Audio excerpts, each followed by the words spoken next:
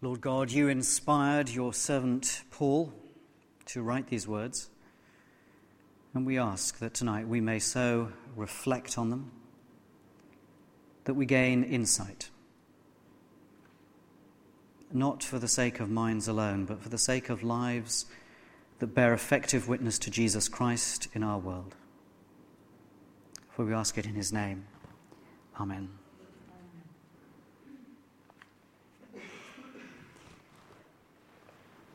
If you've been here in the last couple of weeks, you'll have heard of the situation facing Paul and Timothy as this letter opens. Paul is in a Roman prison, having heard that so much of his work in the end proved fruitless. He says, just before we started our reading this evening, everyone in the province of Asia has deserted me. Timothy is Paul's young helper, and he is in the city of Ephesus, which is in Asia. We call it Turkey now. It's the place where Paul left him before Paul's own arrest, with the mission of sorting out the church there. And it's all going horribly wrong. Timothy is really nothing special. He is despised for his youth. He's never fit. He's timid. And things left in his charge are going wrong. And so it's not surprising that Paul says to him, "Be strong." Oh, look, a flying pig. Well, that is as likely as it is that Timothy would become strong just because Paul says to him, "Be strong." How often has someone said something to you when you're down in the dumps and made it worse by saying something like, "Snap out of it, sort out your problems, pull yourself out of it by your own bootstraps"? So we have to pay attention tonight to what Paul actually says, because what he says is so different from simply saying to his young helper, who would be feeling all these pressures, "Timothy, be strong." And everything in front of us tonight tells us what it means when Paul says, "Be strong in the grace that is in Christ Jesus." That's what he says in verse 1 of chapter 2. It's not going to be easy, but it is the answer that Timothy needs. And when we feel in any of the places that Timothy finds himself, and we sometimes find ourselves there in reality as he did, not just as a feeling, then the answer is not going to be our own bootstraps, but the grace of Jesus Christ. And so let's head in. Everyone has deserted me, Paul says in chapter 1 and verse 15. They couldn't take the need to be faithful, to hold their course. So in verse 1, by contrast, he says, "You then, my son," not like the others, but you, "be strong. Don't be like them, but be strong." Not a stiff upper lip English kind of strength, but a strength in Jesus Christ. And what we have to read this evening tells us what that looks like. It's page 1195 if you closed your Bibles. Firstly, it's a strong confidence in the teaching of the gospel. Paul reviews how what is needed is very different from so much of what is on offer from those others around who are teaching a false message. So verse 2, "What you heard me say, Timothy, you heard me say with many witnesses present." Now we need just to step kind of do a little kind of aside, because it is worth knowing some of this stuff. There was this particular kind of family of false messages around in the ancient world. Some of it actually before Christ, some of it during and some after, that we call Gnosticism. And it's a really annoying word because it begins with a G. We call it Gnosticism. So at least now, if you come across that word, you don't have to go gn. It's Gnosticism, like a GNU. There were echoes of Christian things. No, someone's just remembered that's a Flanders and Swan song, haven't you? I've just remembered it. No, not a GNU, a new. No. There were echoes of Christian things. But it was very spiritual. It was very religious. It despised the body, and in some cases that meant that all the body things that we prayed about, as Mark led us, all the body things like alcohol and sex, they were despised. In other cases, it led to a sense of it doesn't matter what you do with those things, so hey. And it focused, and this is the point for us tonight, it focused on private handing on of secret things that would admit the believer into the mystery of the religion in question. It gave you the deep satisfaction of going out from the gathering of believers into a world where only you knew the answers. Not so with Christ. Not so with Paul. What I had to say, he says, I said in front of lots of people, and you heard it, Timothy. Now pass it on in the same way. Entrust the message to reliable men who will also be qualified to teach others. Verse 2 again. None of this whispering in corners stuff. Choose good people, give them the message, let them pass it on. What would you say was the point of evangelism, of mission? What is the ambition that you would have if you were an evangelist? If you were stood up here now facing a crowd of unbelievers, and what would be your ambition? Well, I wonder if it would surprise you to know that Billy Graham, the great evangelist, always said that the point of evangelism was not to turn unbelievers into believers, but rather to turn unbelievers into the kind of believers who would turn unbelievers into believers. The point of evangelism was not to make people Christian, but to make them capable of evangelism. One of the tests of the gospel in your mouth and mine is this. Does it impact people with the sense that it's not just for them, but it has a dynamic, a rolling movement that must be passed on? So teach it. And appoint people who will teach it to others. And then secondly, after the teaching, we come to the business of suffering. Verse 3, endure hardship with us like a good soldier of Christ Jesus. Look at chapter 1 and verse 8 for a moment. And you'll see that it says, a couple of lines in, but join with me in suffering for the gospel. Now, I've no idea why the translators of this version took exactly the same phrase and did something completely different with it in chapter 2. Endure hardship is exactly the same phrase as join with me in suffering.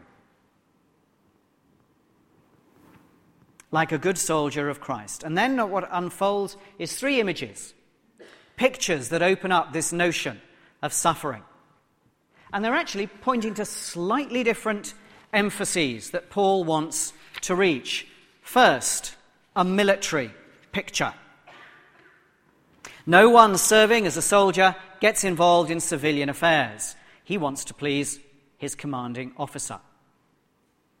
There needs to be a ruthless focus, if you are a soldier, on the ambition of your mission. You can't afford to get distracted. You have to keep with your mission imperative. What am I here to do? That's what I'm here for. That will please my boss. That's what I'm going to do. You cannot afford to be distracted.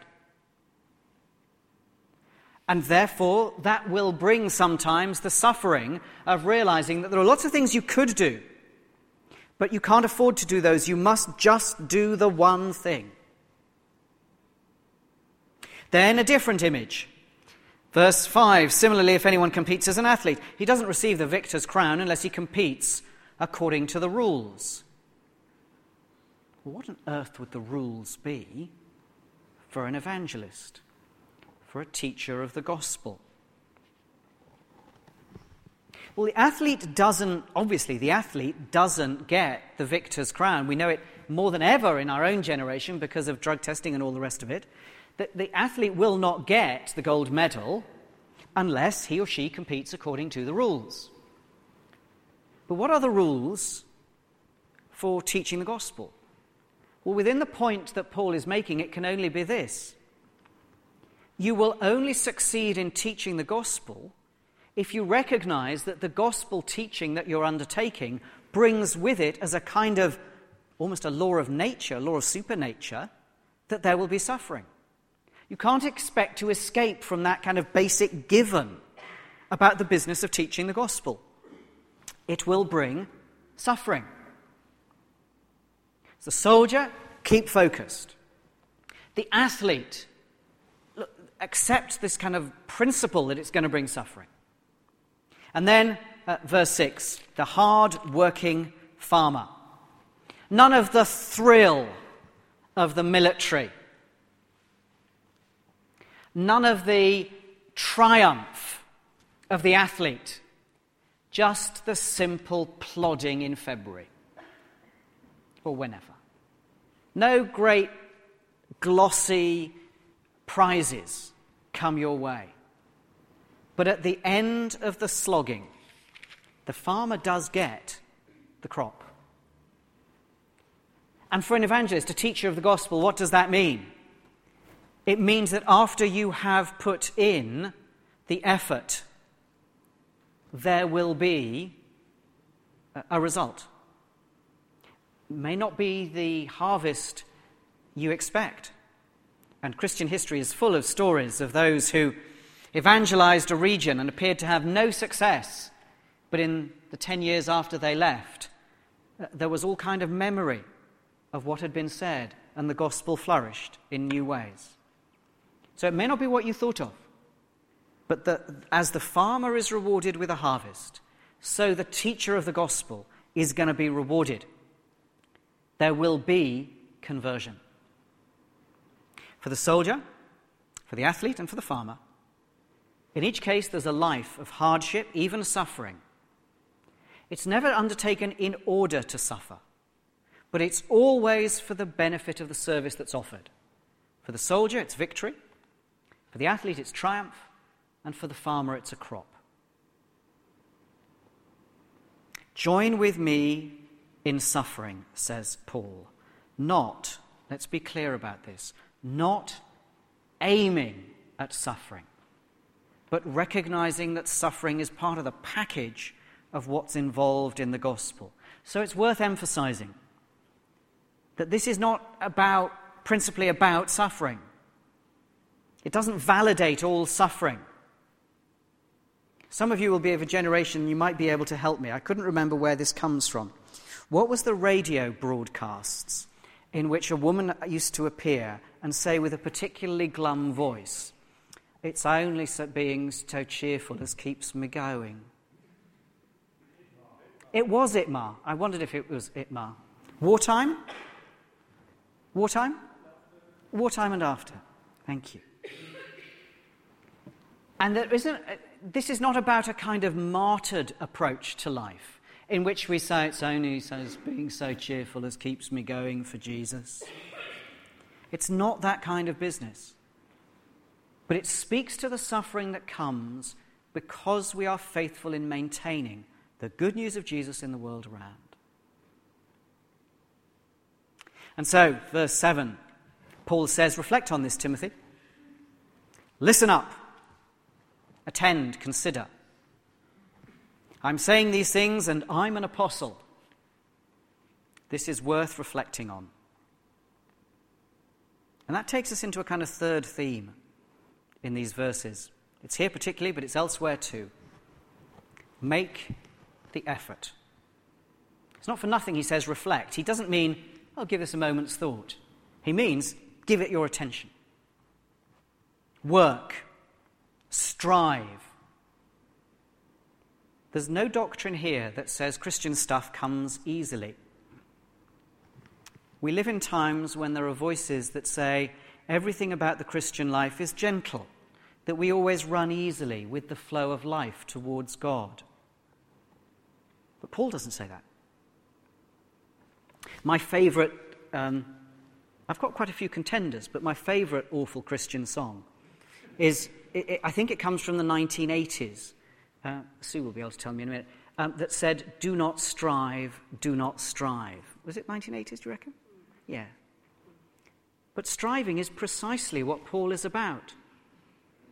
And we mustn't argue that because he was an apostle, because of his vision, or because of his gifts from the Holy Spirit, he somehow just waltzed through a gospel ministry. It cost him blood, sweat, and tears. It cost him his life, as he more than once records. He worked. And it's not surprising if it's exactly the same for us. We give thanks to God for his gifts. We praise him for the convictions out of which our life can flow. But it doesn't necessarily make it easy. We work. So let me ask you, where do you work at the Christian life? Is it in study? Paul says, reflect on what I'm saying. This stuff bears reflecting on. Seriously. Not just a couple of minutes before you close your eyes. Is it in conversations with people that somehow demand effort from you, if you're ever to get them to understand what this gospel good news thing is? Is it in prayer? Is it in a practical striving to be holier today than yesterday? Don't let anyone tell you that it's not to be worked on, or it shouldn't feel like work. On the contrary, here, in this letter, here is your testimony that that's exactly what it should feel like. Reflect on what I'm saying. Consider, study, pay attention, and it will be rewarded with insight. And now in a few verses, from verse 8, Paul opens up his conviction that suffering, even though we don't seek it, is the pattern for all Christian work. It was the pattern for Jesus's, it's the pattern for his own, and it's the pattern for ours. Suffering leading to blessing. That is the norm, the pattern. So, remember Jesus Christ, raised from the dead, descended from David. God has been faithful to his ancient promises through his people, the Jews, descended from David. He's kept those promises. Jesus, you know the life he lived. You know the death he died. And in him, God was being faithful to his promises all along. Jesus was himself faithful. Despite the cross that was his suffering, he was raised from the dead. Suffering leading to blessing. God has been faithful. Jesus was faithful in a life pattern that had suffering that led to blessing. And then, this is my gospel, that's what I'm telling everyone, for which I am suffering even to the point of being chained like a criminal. But God's word is not chained. Therefore I endure everything for the sake of the elect, that they too may obtain the salvation that's in Christ Jesus with eternal glory. My suffering leads to their glory.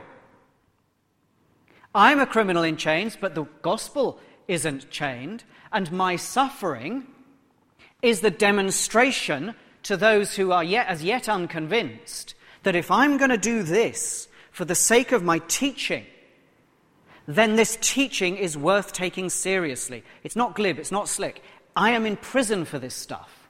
Therefore, an unbelieving world has to take it seriously, and from that unbelieving world we find those who are chosen by God who enter into eternal glory because they took him seriously, and they took him seriously because of his suffering.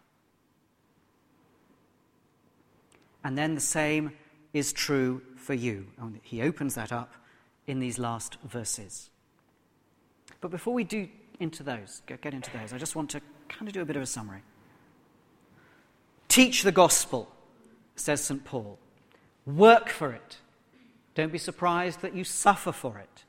Teach, work, suffer. Some of you are probably wearing an armband that says WWJD.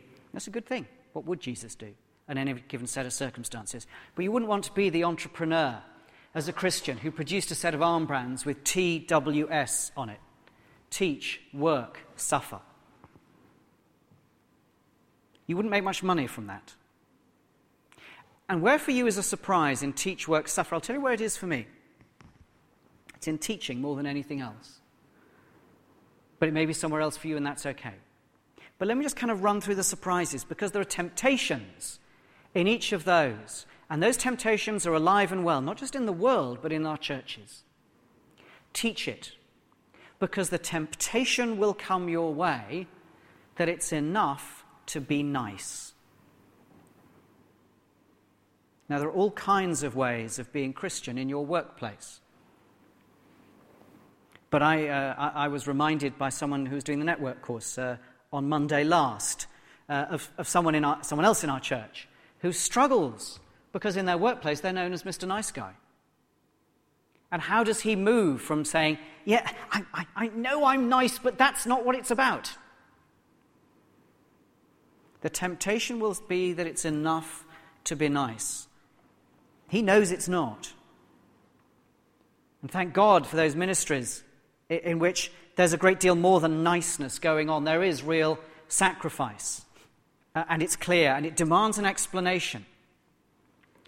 But we must have the explanation to hand. Teach it. Because the pressure will always be on. The world will be delighted with us if we are nice. But they will not be delighted with us, and they will put us to suffering when we say, do you know the reason I'm nice? It's because Jesus Christ is Lord of heaven and earth, and you need to submit to him. I don't necessarily put it like that, but that's the message. So teach it. Work for it. Because the pressure will be on, and it's not always from the world, it can be inside the churches, to coast through a Christian life. To think that it's a kind of joyride until glory comes. But it isn't. Suffer for it, because many will say that suffering is only far away in other places, or that the joy of the gospel means sidestepping suffering, or that Jesus suffered for us so that we don't have to. No. Listen to Paul, reflect, get the insight. It is the shape of the normal life lived out in the following of Jesus. It was true for Jesus, it was true for Paul. At the very end now, we come to the confirmation that it's true for us. If we died with him, we'll also live with him. If we endure, we will also reign with him. That's the good news. If we die to ourselves, if we accept the teaching load, the working, and don't get too exalted a notion of teaching, by the way, it's just the business of speaking. If we accept the teaching load, if we accept the work, and we accept that suffering will come with it, then we are dying to ourselves, and we will then live with him. If we endure, we'll also reign with him. Same point. More negatively, if we disown him, he'll disown us. If we're faithless, he'll remain faithful, for he cannot disown himself. And wouldn't it be lovely if that last bit of verse 13 meant, if we are faithless, don't worry, because he's going to be faithful anyway. He can't deny himself, so you're going to be okay. It can't mean that. Not what the context demands it means. What would be the point of this very kind of poetic doubling up of phrases if at the last point Paul pulled the punch? It's not what it means. It means you can be faithless, but he can't be. He must remain faithful to what he's set out as the way the gospel works. And the way the gospel works includes the demand that we are faithful. So if you are faithless, he will keep faith with himself. And you will find that you are disowned. His faithfulness means that we are separated, because he will be faithful to his own character. So don't take a false comfort from that second half of verse 13. Some here, as we conclude, have endured for many, many years. Comparisons are, well, it's not comparisons, but illustrations can be invidious. But because some of you may not know people in our congregation, let me say, have a word sometime after a service with Joe Dade sitting over here. And hear the stories he has to tell of life playing music in the music halls and the life that was part of that life then, and what it's cost him to maintain a faithful witness to Jesus Christ since his conversion many years ago. Joe won't mind my saying that he's not in the first flush and prime of youth. Good. At the other end, go and talk to Julian at the back with the big hair. Just setting out on a life of endurance, knowing what it's like to work with elite sports teams in a life that's very rarely naturally accommodating to the gospel. And there are lots of other illustrations. But I choose those two because some have endured for many years and others are setting out on a life of endurance. Reflect on what Paul says and remember Jesus Christ. Teach him, work for him, if necessary, suffer for him, because the reward is to reign. The reward is to reign with that same Jesus Christ in glory forever, and any cost has to be worth it. Can we pray?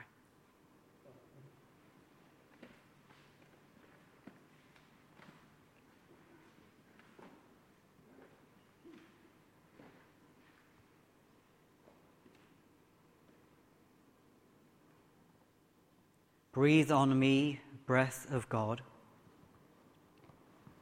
until my heart is pure,